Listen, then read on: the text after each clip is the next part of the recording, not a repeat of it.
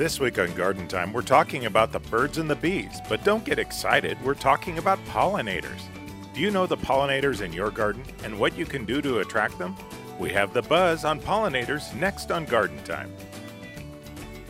Garden Time is brought to you by Capital Subaru in Salem, Oregon. Start your new Subaru story at Capital Subaru.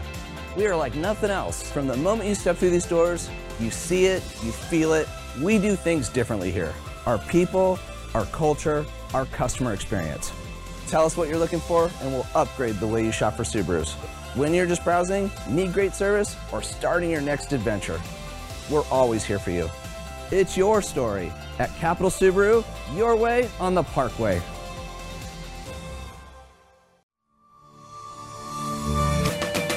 Welcome to the Garden Time Podcast. We're based in the Pacific Northwest of the United States in a Zone 7 region. This deals with plants that can survive at approximately 0 degrees Fahrenheit or warmer. I'm producer Jeff Gustin with your hosts Judy Alaruzo and Ryan Seeley. Welcome to Garden Time. As always, we'd like to welcome you, and we'd like to thank Capital Subaru in Salem, Oregon for sponsoring us. And first off, we're going to be going back and we're going to be talking about our last show, our last podcast, and we were talking about extremes. And today we are sitting inside in air conditioning. You'll hear it kicking on and off, but we are in the middle of a 100-degree stretch of weather for the next few days. And so what have you noticed in the garden center with people coming in? Oh, people are just so concerned about their plants because it's so hot, and it's been, it hasn't been really cool, but it hasn't been 100 degrees. So what can I do to keep my plants okay? Can I still plant in this hot weather? What can I do to keep them alive? And, what you do is you just don't water, This is not the time to be so conservative. Don't water the sidewalk, right? But make sure you're watering your plants, watering your pots, because they can't get that extra water. Yeah, people brought up the whole ice cube thing. Oh. And it's like, it doesn't matter how much water gets. I mean, just water it good. Right. Let it soak through. Yeah. So. And my neighbor, she has some hydrangeas that they get 2 hours of afternoon intense sun. Yeah. So she put sheets over them yesterday, just to kind of shade them. So if you have to put umbrellas up, get your patio umbrella or create shade or get shade cloth or something. Yeah. But I've noticed, between the heat that we had earlier in the season and the heat that we have now, it's a little bit different. My hydrangeas are not wilting down nearly as much as they were earlier because that foliage it's older now and it's kind of hardened off. So the plant's a little bit more adaptable to, the heat that we're having now. So I'm not getting that wilt. But I do have, we talked last time about, I have everything on the sprinkler system and drippers. But I'm still having to go around in the evenings and doing some touch-up watering, things that I know are seeing that are a little bit wilted, not getting the water just to kind of cool them down. Right. And it's getting out and looking at it. Oh, looking. I have a friend that has a new system, and so she's not really a gardener. She's learning, but she just thinks, I just flip that switch, it comes on, and I'm fine. It's like, you have to go out there and see what's going on. Right. You can't just trust it that it's getting to all the plants. Sometimes it gets skewed, or sometimes it's stuck. So really go out there and really kind of notice things. Yeah. And it's, we've talked in the past on, on the TV shows and before about, now is a great time to go out and evaluate your yard. I mean, if you're starting to see, with these heats that, you're having the certain plants that are dying down and getting fried all the time, well, maybe come this fall, maybe it's a good idea to move those around and kind of, rearrange your furniture a little bit and put the plants that might take more sun that you're not having to be out there babying it so much. So just go out, walk your garden, make sure that you're doing the right things, and those plants are going to tell you what they need a lot of the time. So the other thing we're going to talk about just real quickly is Garden Time. We always have almost like an annual tour. And the last couple of years, we've had the tour canceled because of COVID. And this year, we are going to Holland and Belgium, and we're going to go to the Floriade. We still have a couple more seats available, and if you can get into us by the end of August, go to gardentime.tv. We should have a great time. Oh, it's gonna be fun. I'm really looking forward to. I mean, we're touring gardens, and we're going to Floriade, which is every 10 years. I mean, it's the World Fair of plants. Right. the Ellesmere flower auction, they're Yeah, that's moving fantastic. millions of plants and flowers through there every Every day, day, right. which is, to see these scales and, visit these botanic gardens, it's a pretty spectacular. Yeah, and it's a direct flight on Delta to get there, so you don't have to worry about losing your luggage. Right. You get on the plane, your luggage will get on the plane. We're not making any plane changes. And so we're all looking forward to that. So if you are interested in it, please go to gardentime.tv. Like I said, there's a little Garden Time Tours icon, and you can click on the little airplane and you can join us. So today, though, we're going to talk about something else that is also very, very popular, and that's pollinators. And the pollinators have come up as Save the Bees. Everybody's concerned about the bees. But first of all, let's talk about what is a pollinator. Right. So pollinators, I think everybody knows what a bee is, and that bees are so essential to our food source. And what was that statistic? We were reading earlier, 1 in every 3 bites of food that you take is affected by a pollinator. Right, and the majority of that is bees. So that's like the number one. Right. And then other ones are like butterflies, and we love butterflies in our garden. It's beautiful to have, that we call Right. floating flowers, and they're just so pretty. What are hummingbirds to a degree? What else do we see? But you go back to the bees. There are different types. Oh, yeah, types so of many the different bees, bees, right? right? You got your honeybees and your mason bees and your bumblebees. And tons of other bees. And so many other native bees. Right. Right. But you I also, actually found a list, and so Oh, this yeah, is yeah. a Bees of Oregon, which is where we are for Garden Time. And there are over 500 different species of bees in Oregon. Right. And so I'll actually have a link to this list, and it lists a huge number of bees, including leafcutter bees, bumblebees, Right. that kind of thing. So, and it's bees are everywhere. Right. And not just the European honeybees, which were introduced here. There were native bees here before they were introduced. So. And those aren't even in hives. They have colonies. Sometimes they're solitary, like the mason, and they're in Right. like little holes that they kind of find and kind of lay eggs and go back to. So some look like flies. They're Right. so small and they don't bother you. They don't have stingers. You don't have to be afraid of them. I know people can get so nervous. I think a lot of about times it. people kind of give bees a bad rap because they're so afraid that they're just automatically thinking that, oh, it's a bee, it's going to sting me. Right. I'm deathly allergic. Yeah. Well, not all bees are like that. There are some that are like that, but it's understanding which types of bees that are around in your area. Right. And they're so busy. You're out in your garden. They are so busy getting nectar, getting pollen, that they don't even bother with us when they're in there. They're just doing their job and doing what they need to do. And a lot of times the pollination is passive. So they're going for nectar, and Right. then they carry the pollen to the next Next plant. Right. And that's what creates the seeds, which creates more plants. So we're talking about, there's also ants, moths, slugs, and even bats. So Right. depending on what you plant, you can attract or help some of those species thrive by what you plant in your garden. And we'll talk about that later. Yeah, and even like moths was another one. You talk about butterflies a lot, but you kind of forget about the Right, the moths. moths, right. And you talk about the bees, but you also forget about the wasps. Right. Right, we're all afraid of wasps, right? We're trying to trap and get rid of them, but they're actually pollinating also. Yeah, and I think that we need to be sensitive to our environment, and so everybody has their job to do in the garden, and I think we have to pay attention to that. So that goes around to being having no pesticides, and also creating an environment like you have that swaggy kind of area. You don't clean everything and have it pristine. You even leave like a little dirt area for that's for butterflies need that kind of muddy area. You put out water, not just for the birds, but everybody needs some water. And so you have to make sure that you have all of that so your environment, your garden is welcoming to all kinds of nature. A couple of years, well, more than a couple of years ago, Judy remembers, we went out to Berry Botanic Garden, which was a very small conservatory species type garden. And they left lots of areas in the garden wild. So when they pruned trees, they would just leave the branches on the ground. And they had their, public areas, which were very clean and well manicured, but they left a lot of the garden just wild. Right. And that helps those ground dwelling bees and some of the other species that do that. So. And there's even movements now, no mow May kind of thing, where don't mow your lawn in May because it has so much of the native grasses that are coming up and blooming, or some of the flowers in there that that time of year when you're getting a lot of the pollinators. Right. We take for granted where we always want to have every weed and everything taken care of, mowed down and manicured, but there's a lot of good that happens in our lawn that, if we just kind of let it go for a little I bit. even let my dandelions, I let them bloom, and then I take them before they go to seed.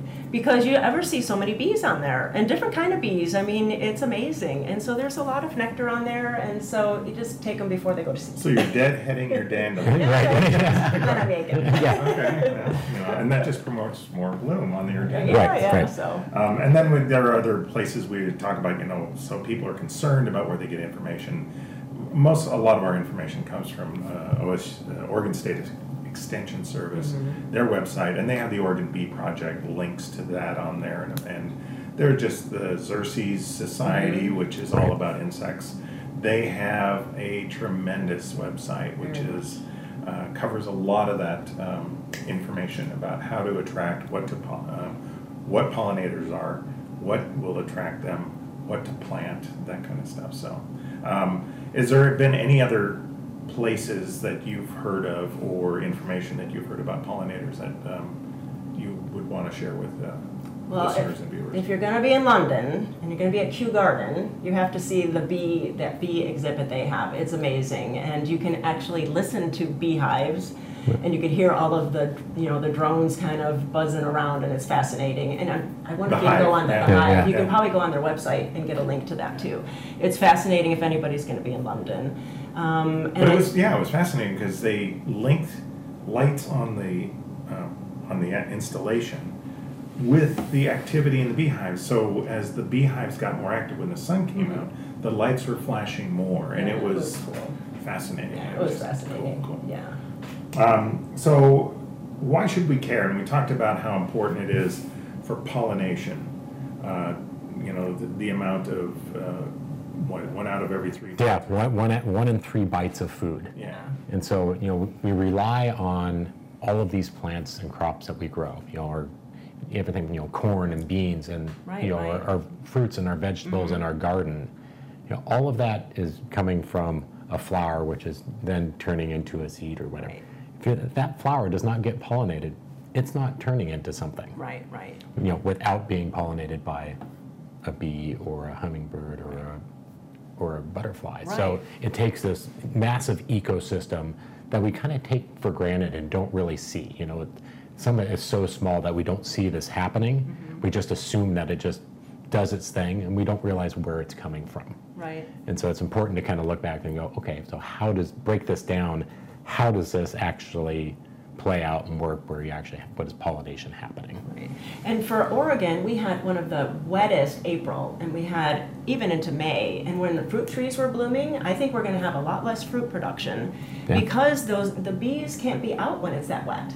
It was cool and it was wet, and it's like they couldn't do their job, and so there's less fruit. Or else the fruit hasn't, matured enough. Right. So it's going to be interesting to see how the crops all come in. Yeah, and there's been a lot of breeding in fruits and vegetables to make them more productive or bigger yields on smaller plants and more disease resistance. But it still comes down, unless it's getting pollinated, it really doesn't matter because you're not going to get it anyway. Right. And I think that's why people, especially if you're going to have fruit trees in your yard and you want that production, is to make sure that you're welcoming in the mason bees, right, or the native bees, because they work a lot cooler in earlier spring than the honeybees do. I can't remember now what the temperature is. I think the mason bees work like 5 degrees cooler, 5 to 8 degrees cooler than a honeybee. So then you're going to make sure that you're going to have more pollination in your fruit trees than maybe your neighbor or whatever. So it's always nice to invite those native bees to come and work in your yard too. I was reading too on the Oregon State website, there are over 500 native varieties of bees in Oregon. Isn't that amazing? It's incredible. And we were talking about slugs and bats and that kind of stuff, and people are going, slugs pollinate? And it's like, we actually visited growers that grow plants where the blooms are very close to the ground and the slugs come in. What attracts a pollinator? I mean, because people go out and they'll buy the most colorful thing in the world, but that doesn't always necessarily mean that the pollinators will come to that colorful plant or flower. Oh, it's many different things. So like hummingbirds need that tubular flower, right, and not just red. I mean, they always say red flowers, but I think they need that shape. so that they can get into it. Right, because you have a long beak, right, on a hummingbird. Right. And it's hard to pick that off a flat flower. So that's why they're looking for those tubular things, because they need the pollen that's in the inside is what gets on their little beak, and then they fly around to the next flower. But because they're going a lot of times after the nectar. Right. That is in there. So they're not going after pollen. That's kind of the after one. So they're going in there to feed on the nectar. The pollen gets on them, and then they're taking that pollen to the next flower. Yeah. Well, everybody's saying, colorful flowers, and I was just thinking about bats. At night, there is no color that, they usually use scent and some other different indicators from the plant to come in. I mean, if you've been out and seen a night blooming plant, right at twilight, they get incredibly fragrant, and it's like they're sending out their signal. I'm here and I'm ready, I've got something for you to eat, plus some pollen for you to carry. Right, too, right. And like bumblebees, my favorite thing to do is watch a bumblebee work a foxglove. And they go in, bumblebees are huge, and they go in each little floret, and they go in there to get the nectar, and they are just covered with pollen. So they're even more like fuzzier, but they're just so cute. Yeah, and somebody said too that bumblebees are good pollinators for certain plants because the vibration of their wings actually shakes it pollen off out and makes it more readily available to whoever the pollinator is. And I thought that was kind of interesting. It's one of those over time where plants have adapted to the pollinators and pollinators back to the plant itself. Right. And then certain plants attract certain insects. So it's not, you're not going to have one flower that's going to attract every type of bee that there actually is, or one that's going to attract every type of a butterfly. Right. So there's different native species of say like milkweed that's attracts certain butterflies to a certain area. So it's kind of this balance that you need to do of having the certain mix of flowers to attract the certain types of butterflies or pollinators in order to get that overall mix. Right. And sometimes they're so specific that their habitat gets wiped out, and then you wipe out the insects because there's that symbiotic relationship, and it's like it's not there anymore. Right. And So, in the nursery, people are coming in asking for milkweed now. And there are now various types of milkweed across the country, and a lot of times you need to find the milkweed for your area so that plant will produce as well. And we talked about, we visited the Oregon Zoo here, and they do the silver spot, which the silver spot feeds on one particular type of violet, I believe. Violet, And so, they eat the leaves, and it's like the monarch. Are we focusing too much on things like the monarch when we talk about stuff like that? Are we saying, everybody's got to plant milkweed, plant milkweed, and now the monarch is listed as endangered as of just are we focusing too much, or is it good that people are saying, let's save the monarch, but shouldn't we be saving all pollinators? We should. I mean, monarchs are one of those. It's the poster child. I think it is. It's one you hear a lot about. And they are an important species, but it is, like Jeff, to your point, is it's a much wider range than that. That monarch is after a certain flower and pollinating certain things. But the bee over here is going to pollinate a certain thing too. So it's not one size fits all. Right. As far as pollinators go. Right.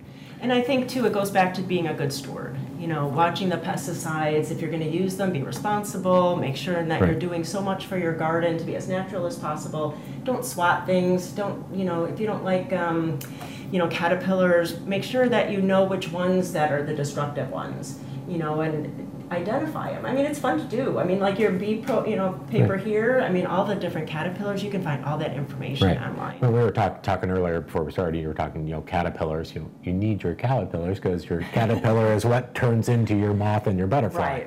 Right. So it's it's when you start taking those out at that larva stage and preventing it from the first place, it's never going to evolve to be able to pollinate. Right.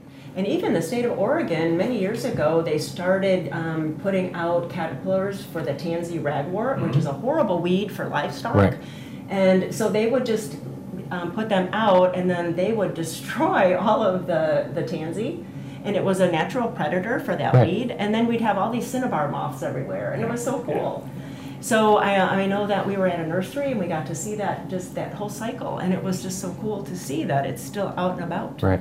You know, 'cause we get kind of caught up in our yards that we want everything to be kind of perfect, right? We don't like little holes on our plants, or maybe little aphids or bugs on the tips of our rows or whatever it is. But come to the end of the day, does it really matter?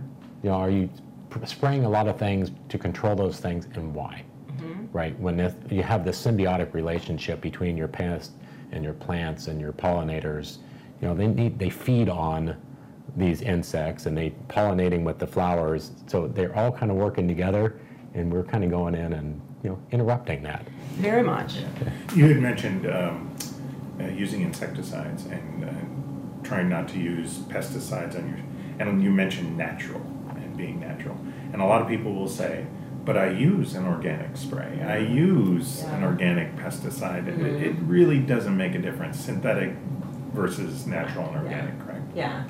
The best thing to do is put out ladybugs, or praying mantis, or lacewings, or, that kind of a predator insect that would kind of help with the pest that you don't want, versus a chemical, natural and organic or synthetic. So, if you put out those kinds of things, that can maybe, help you take care of the pests you don't want. Right. And, if you're putting it on, spraying, whatever you're spraying at the wrong time, Yes, oh, you're definitely. going to, whether it's natural or organic, you don't want to spray when Things the are pollinators are active in Definitely. the middle of a bloom cycle. Right. You want to either apply before or after, like when the fruit's there. And once again, the label is the law. Right. Read the Yes. instructions. Please So, watch, definitely. So we have native pollinators. We're talking about the native bees, and then we have introduced pollinators. And so specifically, we're talking about the European honeybee, which has come in. And there's a lot of problems now with the European honeybee with mites and that. Is there a preference? I mean, a lot of people are beekeepers.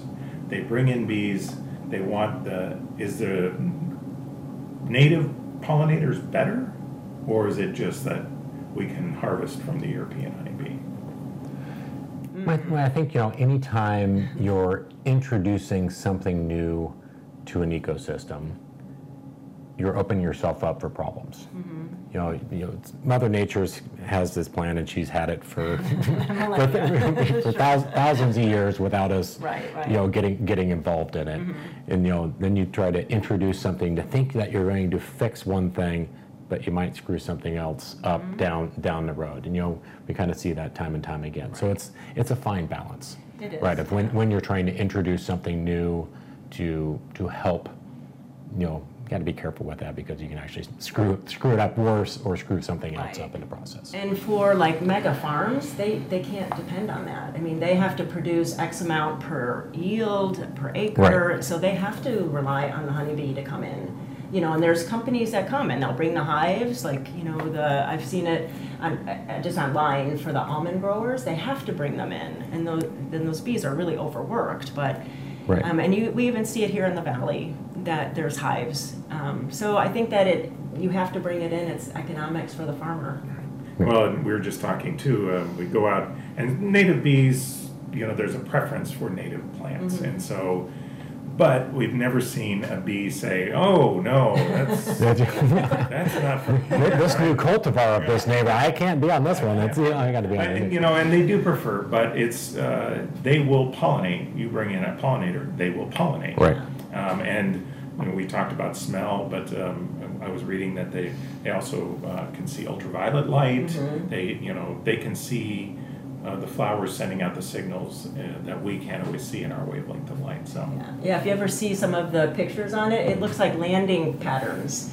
That it's drawing that insect right to the center of the flower. Interesting. It's pretty fascinating.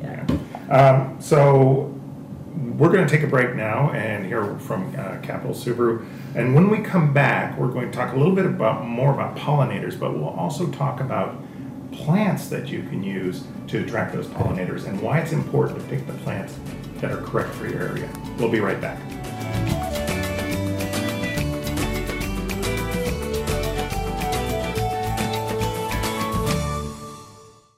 Start your new Subaru story at Capital Subaru. We are like nothing else. From the moment you step through these doors, you see it, you feel it. We do things differently here. Our people, our culture, our customer experience. Tell us what you're looking for and we'll upgrade the way you shop for Subarus. When you're just browsing, need great service, or starting your next adventure, we're always here for you. It's your story at Capital Subaru, your way on the Parkway. Join Garden Time as we hit the road again.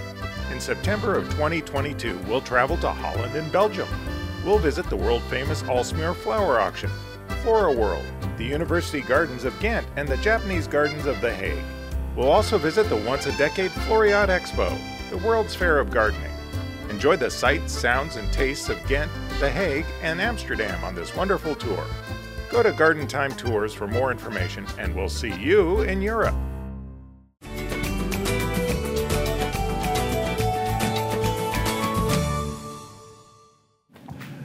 Welcome back, everyone. We're talking about pollinators today, and we talked about what is a pollinator in the first part of the show. And we're going to talk about how we can help, how we can bring pollinators in, and not just about plants, but how can we help attract pollinators? Well, I know we were looking on the Xerces Society website, and I think they've kind of brought it down to 4 steps. And so Ryan's got it pulled up right here, so if you can go through. Yeah, so the first step is basically grow pollinator-friendly plants. Put these plants in your yard that you're attracting the pollinators to your yard. The next step would be provide somewhere a nesting place. They need to live somewhere. You want to bring them in the yard and then provide for them while they're there. And then the third step we've touched on a little bit would be avoid pesticides. So we want to protect them once they're here. And then the fourth step they talk about spread the word. Kind of like we're doing with this, and talk about the importance of it and why we need this, and letting everybody know that it's it takes all of us. It's not just your individual yard. Right, and it's not that hard to do, and it's flowers that we all love. I mean, it's not like you're putting in things that you're not going to like, and it's like, oh, I don't like that one. But it's like in almost everything flowers except conifers. So really, you're going to get a beautiful garden. Yeah. And I think too, you have to remember to put in things seasonally. So you want things that are going to be blooming. As soon as the weather turns nice, even like rosemary, it's blooming in February, January. Hellebores blooming early. So you need to have something like every few weeks. Something's going to be taking on and supporting those pollinators in your garden. Right, because it's easy to think, okay, I'm going to buy this one plant, and at the garden center, it's a pollinator. It's tagged pollinator. I'm going to plant that one plant, but it's only blooming for 4, 6 weeks, maybe 8 weeks, and then it's done. So if you're trying to get pollinators into your yard, you want them to stick around. So because they need to go somewhere where they have something to eat, right? So they're just going to move on once you're there. So it's you're talking about the importance of building kind of this all-season pollinator garden and so it was a good time. We're always evaluating our garden of what's blooming at certain times a year to make sure you have a pollinator in there. Right. And there's so many lists out there. The Xerces Society has them. There's so many out there. Go to your independent garden center. Go there every couple weeks because you'll see what's blooming. Right. I mean, that's your telltale right there. I mean, if it's blooming in the garden center, it's going to be blooming in your yard, give or take a week or two. Right. And it's we also look at a lot of regionality throughout. We're here in the Pacific Northwest, but you can create this anywhere across the United States for whatever region you're in. You're going to have natives to your region. You're going to have nativars, which we'll touch on a little bit what that is. But there are annuals and perennials and trees and shrubs that are native to your area that will get you bloom cycles throughout the season. And we had talked earlier about the monarch butterfly and planting milkweed. And it's more than just looking for one species. You're looking to create that variety, and not just for spring. Everybody's always excited about spring color and spring blooms.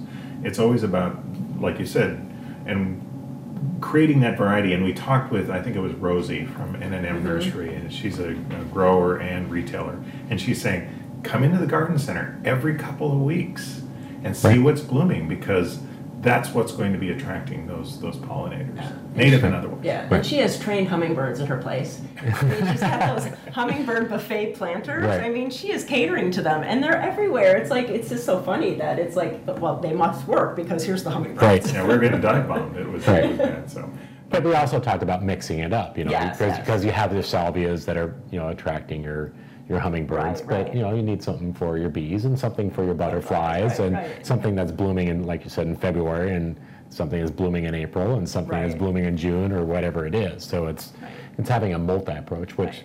there's nothing wrong with having a whole bunch of different flowering things in your yard. Well, I like that, yeah, right? yeah. So And are even flies, at are night. flies pollinators? Because there's one that's buzzing you guys right now. So. And sure enough, they are. Maybe for carnivorous plants. When we're talking about seasonality, we're not just talking about flowering plants too. We're talking about creating habitat. You had talked about giving them a place, and Right. a lot of times these plants not only provide, you know, the nectar and the pollen for these pollinators, they provide, you know, some kind of shelter too as well. So, I mean, foliage plants are important. correct? Oh, definitely, yeah. I think that you need all of that. And it's like definitely the foliage of caterpillars, of butterflies that you want to attract, you have to have the host plant for the caterpillars. So you have to have the plant that the caterpillars are going to eat so that they turn into the butterflies, so that you have the beautiful butterflies. So that means that you're going to have plants getting chomped on.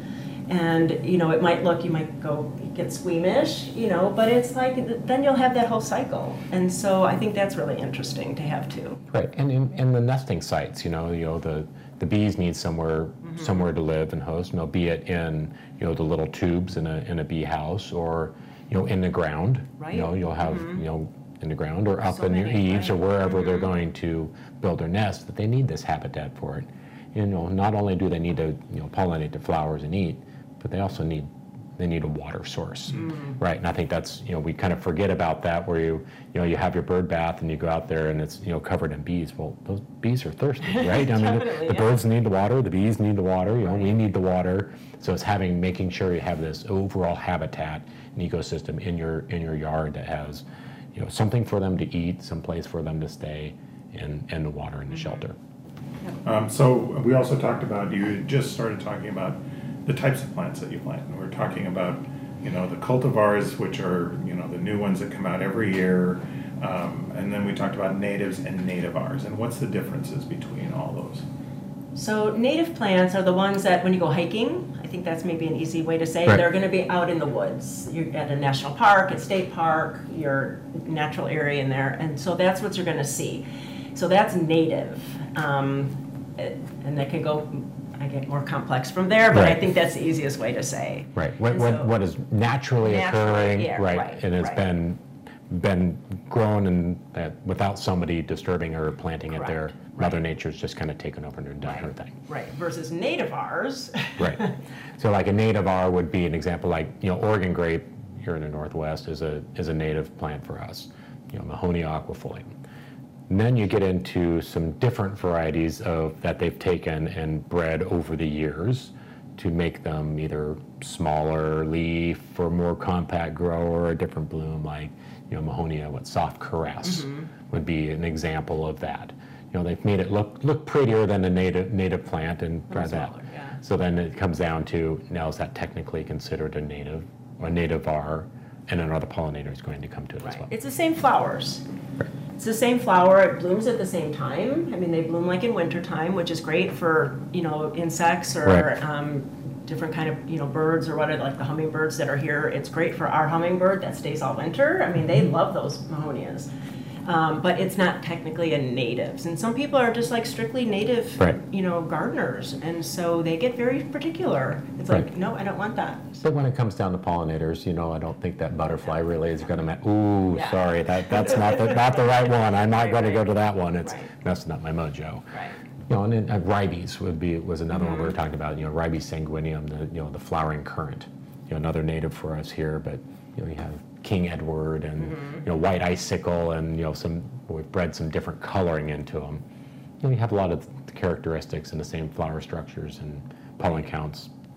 Still going to be okay. Right, and that's what they're like you said. That's what they're looking for. They're just looking for their next meal. And then they're going to be pollinating as Right. a side. Right. And then, we were talking about cultivars too, and so a cultivar is just a plant that's been produced a lot of times by a plantsman or plantswoman, Right. where they've just taken pollen and they just crossbreed. It's like roses, you start out with the very beginning roses, and then, they made, grandifloras, and there's, all kinds of different types of roses, and that was all through cross-pollination. Right. A lot of times by hand. Or a lot of times they find the new plant in the wild, and they go out and get it. So, do pollinators, asked this before, do you think they care at all? You said they don't. And I don't see, I see a lot of hoverflies. I see around with the European honeybee, and they see a bloom, they have the nectar, they see the pollen, they're just going for it. Well, I know there's a lot of research that they're doing at our Oregon State University about that. If the pollinators are going after the cultivated varieties. And I think it goes back to our whole environment, because if that one native plant only attracts that one native pollinator, they don't want to lose it. They don't want to lose either one. So I think that's the research too, that they want to make sure that we're kind of using all of those. Right. So it goes back to that we have to kind of look at the big picture too. I think that's something to see. And I think there's a little something for everyone. There's going to be people that are very much, has to be this native variety. I have to plant this to attract this native insect. Great. If that's the route you want to take, we're strictly native. But there's a lot of us that we're okay with planting a native R or cultivated variety, because we're still trying to do the same thing. We're all on the same page of making sure that we have pollinators coming to our garden, to pollinate the plants and the fruits and the vegetables, and creating this ecosystem. So I don't know if there's necessarily right or wrong. Exactly. Right. Yeah. We're all working on it together and making awareness of it. So now you talk about that variety. You guys have, we had a list on the Garden Time website, gardentime.tv, and it was the year, seasonal perennial garden. Right. And we started with the spring and went to the summer and into fall, and you had tall, medium, and short varieties of flowers. And we had that chart, and we started talking about creating a pollinator list. And Ryan, you sat down in your magic fingers. None of these are not necessarily natives, but they are still pollinator attractants. Yeah. Right. So I started looking at it as okay, I just broke down some quickly some perennial varieties, and then adding in some seasonal annuals that would give you kind of a longer bloom time.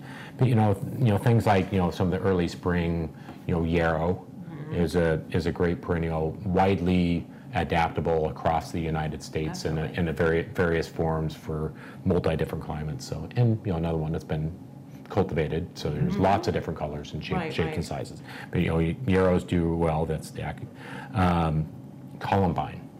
Aqualegia, it's another one of those that's very well adapted across the United States in some form.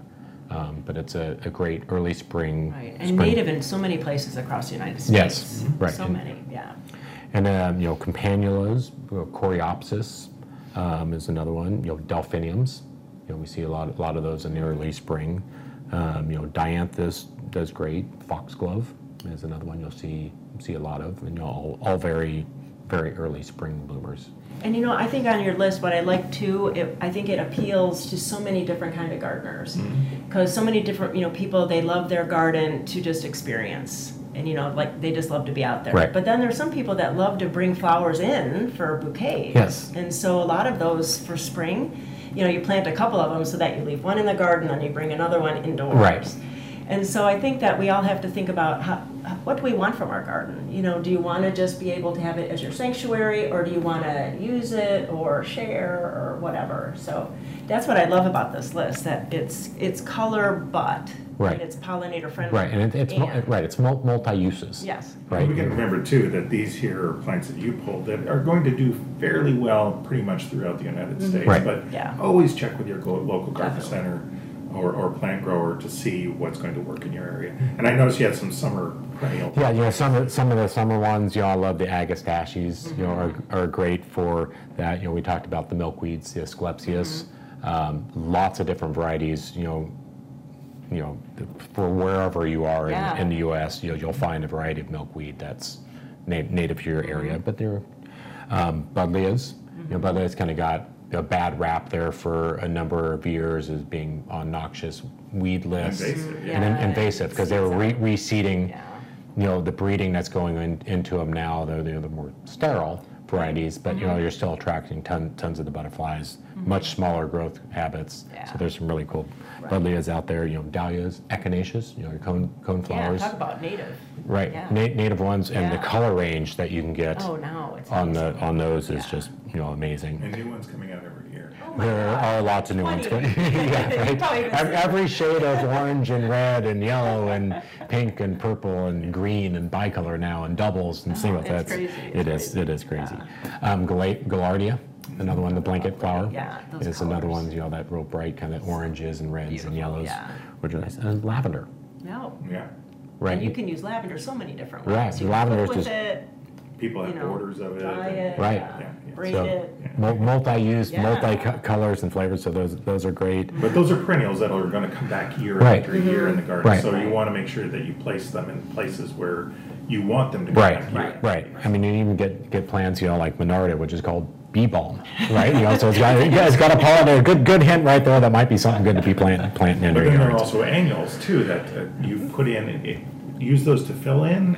Right. So a lot of times, your perennials are not usually one that's going to bloom all year long. So perennials they'll have a 4, 6, 8 week kind of bloom time, and that's why it's nice to have early spring ones, mid spring ones, late spring or summer ones to kind of stagger your bloom times.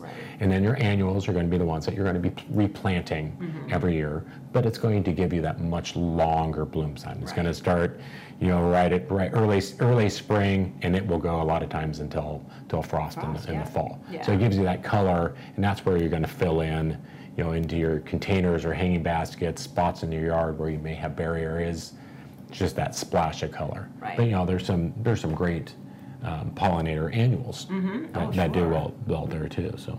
And then also, before we go on, herbs we were talking about. Yes. And so why not put herbs in there? Those are great pollinators. Right. You talked about the rosemaries and even your sage and your thymes. They're all very flowering and attracting those beneficials to your garden. And they're pretty too. Yeah, and useful. Yeah, definitely. And then even going into late summer, we go into our rudbeckias, the tall phlox, the sedums. Those are all perennials that are just still going to be really great for them too. And a lot of people too are finding these wildflower mixes, and we came up against this. So Capital Subaru's sponsored the TV show for many years, and we did Capital Subaru Garden Days, and they give away seeds, and they wanted to give away a wildflower mix. And so we were looking around, and there are wildflower mixes that are commercially available. You send in, contact them, and they send you the seed. That's not necessarily the best, is it? Because those mixes aren't the same. No, not at all. You have to really be careful for your area, and also you have to look at varieties, because sometimes the varieties are scary, they're aggressive, they're thugs, and they'll just kind of take over. Right. And you're starting problems that way. So you really have to look at those mixes. Right. And we did that. We actually contacted a local grower here in the state of Oregon that provided a wildflower mix that provided wildflowers for our natives and regular pollinators here. So, and that all goes into design. So when you're thinking about design, once again, we go back to that whole variety thing. Right. So, we talked about, we just kind of touched on annuals and perennials, but you get into your flowering trees, your flowering shrubs, that you can incorporate along with it. So you have, kind of a full garden approach. Of annuals, perennials, trees, shrubs, vines and herbs and vegetables, and it's they're all the symbiotic working together, season-long colors. So there's a lot that you can do. Yeah, and it's like monocultures are really not a good thing. And we were at Stoller Family Estate, and that's a monoculture. It's a winery, and so they were putting in that pollinator garden, and it was like, how smart, because they wanted to have a diverse collection. So, I mean, that's something to think about for our own gardens. I remember too, they had a walk, so you could grab a glass of wine and do the pollinator walk. Right. And it wasn't just flowering plants, they had grasses underneath that oak tree, which it was fast. Right, you're right. They decided not to keep their their meadow mode anymore to make it uniform. They were letting the native grasses and the native flowers kind of come up to be not manicured and let there be pollinators. And it was beneficial to the big trees that were around also, because you weren't getting the compaction. It was shading the roots of the trees. It was providing habitat for other other insects and animals in the taller grasses. So when you have areas like that, it's coming back to this full circle ecosystem. Yeah, and it's so nice to hear when they're a winery. Why should they care? But they want to have a really beautiful place for their clients, but they want to be part of that ecosystem, and kind of just, work with it. And it's like, it's wonderful, and it just benefits everybody. Yeah, and that's, as we look at our own gardens, maybe a lot of us don't have fruit trees in our own garden, or we don't have a vegetable patch, and we're maybe not worried about pollinators because they're not affecting us for what we're growing in our yard. But we need to think larger and more globally about attracting the beneficials to our area, right? And making sure that there's habitats for them, even though it's not pollinating that plant in our yard for fruit production, but the local farmer down the street that relies on that, or your other neighbor, or just the area in general. It's good to remember that. It is so true, because there is so much construction, and habitat is being kind of compromised. So if you can have a little oasis in your backyard, you're helping. And we all, I think we kind of feel impotent sometimes that I want to help. How can I help? And this is how we can help. Right. Well, we ended up a couple of years ago, we went down to Oregon State University, we talked to extension agents there, and there was one gentleman there, Anthony, yeah, and he was an extension agent that was dealing in pollinators, and that was his area of expertise. And they came out with enhancing urban and suburban landscapes to protect pollinators. And it was a large brochure. I'll have links to it on our website. But it was fascinating because it wasn't just about picking plants and cultivars and natives. There's also a video involved in that too, which you can see. They were talking too about creating the overall habitat. So providing nesting spaces, and like we were talking about, foliage plants that that benefit the caterpillars and not just the bees. And they were looking at the overall scope of attracting and keeping pollinators alive and thriving in your garden. So, but that's all part of the design process. So when you're designing, obviously you're looking at all those things. Right. Oh, definitely. Yeah. There's a lot of information that we've gone over today in this, but it's the important thing is to remember there's a lot of this that's easy to find online. Your local extension agency through your college, the Xerces Society, or even going to your local garden center. There's so much more information out there now. And a lot of growers now are looking at plants and what is a pollinator, and they're incorporating that in their tag. Yeah. So you can go into the garden center and find, hey, it will say pollinator on this plant. And ask your garden center salesperson that will help you build out a program. So it sounds like it could be daunting to put this together, but there's a lot of very easy information out there that can kind of follow, and a lot of help to get you to where you need to be. Just a few years ago, it wasn't even a buzzword, because we all knew that happened, but it kind of got lost in translation with new gardeners or whatever. And so now we have to hone in on it. We have to say this is a pollinator plant, but really they're all do something. And I think that we forget that, but it's good to identify it. It's good that it's become, a topic of conversation, that it's out there. It's that buzzword. Well, we talk about the 3 Bs, birds, bees, and butterflies, and it goes much further than that. And a lot of people feel overwhelmed. What would you give? I mean, you were saying, you want to do something. You want to feel like you're doing something. What advice would you give to gardeners to get started? Oh, just plant something. Just plant a couple plants, and maybe one for every month of the summer, or from late spring to fall. Right. Nobody's asking you to go tear out your yard and redo it. You can definitely just add to it, a little at a time. Plant a plant or two. A lot of us are on plant budgets too, you Right. know, as it Yeah. gets harder. But you know, you can add two things, right? And so you're adding a plant here, and it's like, okay, that's out of bloom, and I'm missing something in my yard. Yeah, You add a little something else, Sure. and you know, go, like we talked about, go visit your garden center every so often just to get ideas. Or start And in that's a small area Right. and don't Right. stress out about the Right. overall. Right. Just start in a small, Right. or maybe even just a few containers on your deck. Because some Right. people don't have gardens. I mean, if you're Right. on a patio or you have a lanai or a balcony, and maybe you just put a hanging basket or a container, but just be cognizant that you want something to attract some kind of a good insect to kind of come Right. and pollinate it. Yep. Great. Well, what pretty much wraps us up for today. Obviously, we're going to have all those links on the GardenTime.tv website. Yeah. We invite you to send questions in, and we also ask you to share the links to the video, the links to the podcast. You know, let people know that we're here, and send us topics if you want us to. Yeah. If If you have questions or topics, you know, we're open to you- talk. So If you agree with us or disagree with us, you know, well, we welcome that because we're all adults here. So anyway, we thank you very much, and we look forward to seeing you next time, and happy gardening.